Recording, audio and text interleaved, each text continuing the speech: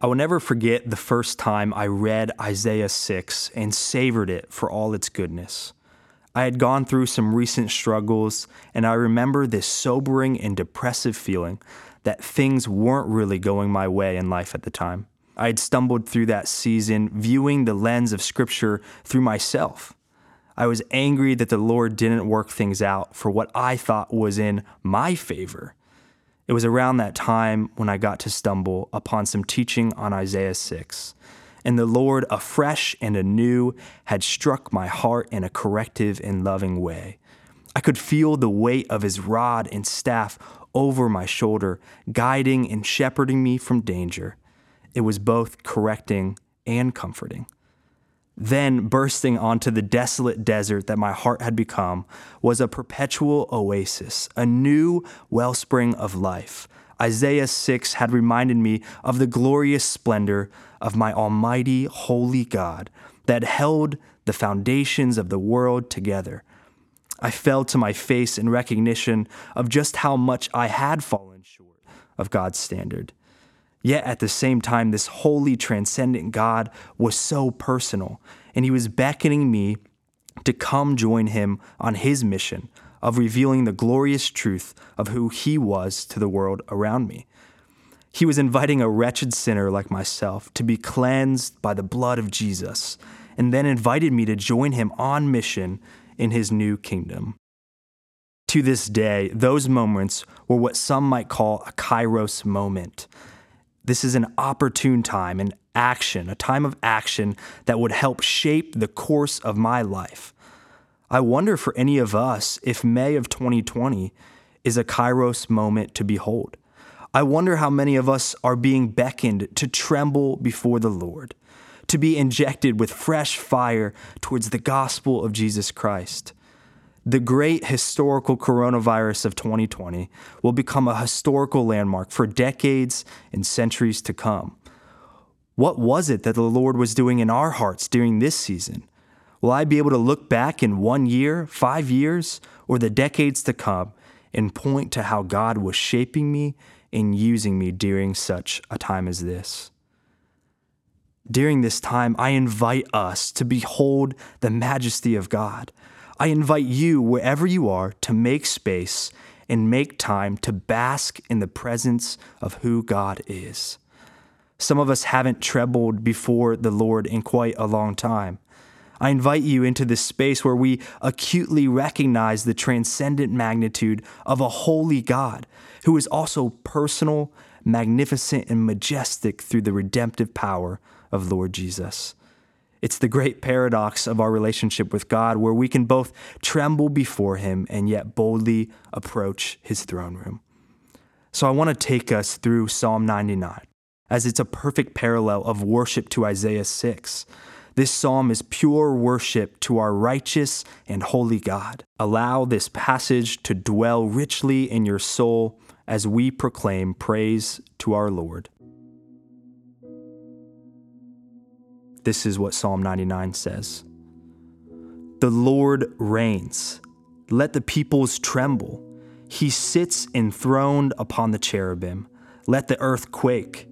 The Lord is great in Zion. He is exalted over all the peoples. Let them praise your great and awesome name. Holy is he.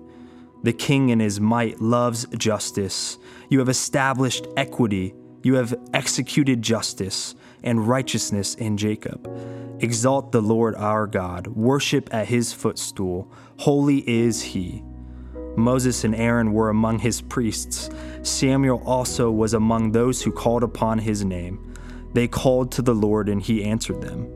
In the pillar of the cloud he spoke to them. They kept his testimonies and the statute that he gave them. O Lord our God, you answered them. You were a forgiving God to them, but an avenger of their wrongdoings. Exalt the Lord our God and worship at his holy mountain, for the Lord our God is holy.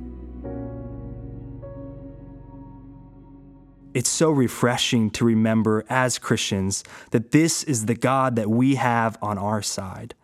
How great and holy is he, that we should exalt his name forever. Now that I've read this passage aloud once, I want to invite you to join me in praying parts of this passage back to God. I want to take pauses in between each clause so that way we can let the truths of this psalm fall down like rain to water the tender roots of our human hearts.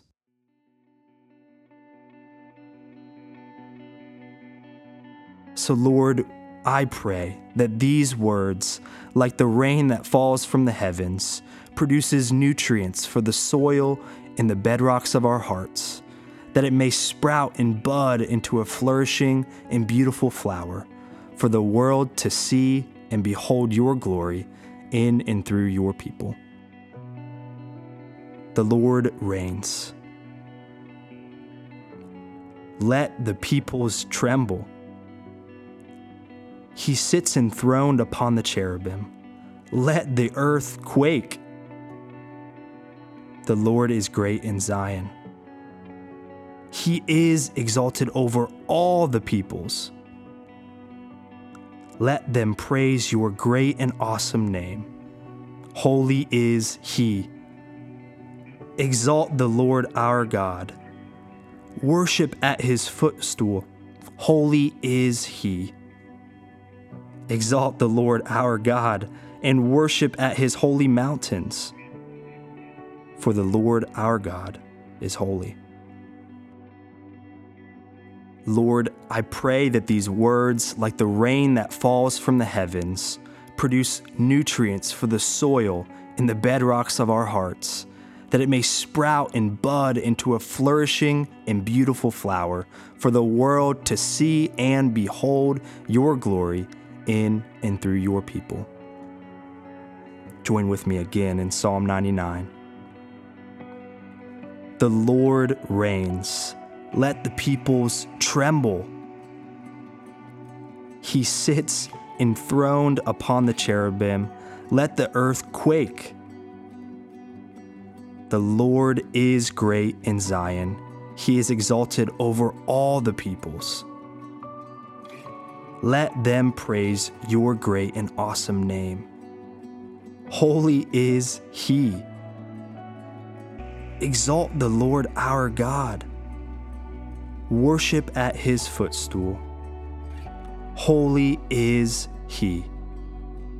Exalt the Lord our God and worship at His holy mountain. For the Lord our God is holy.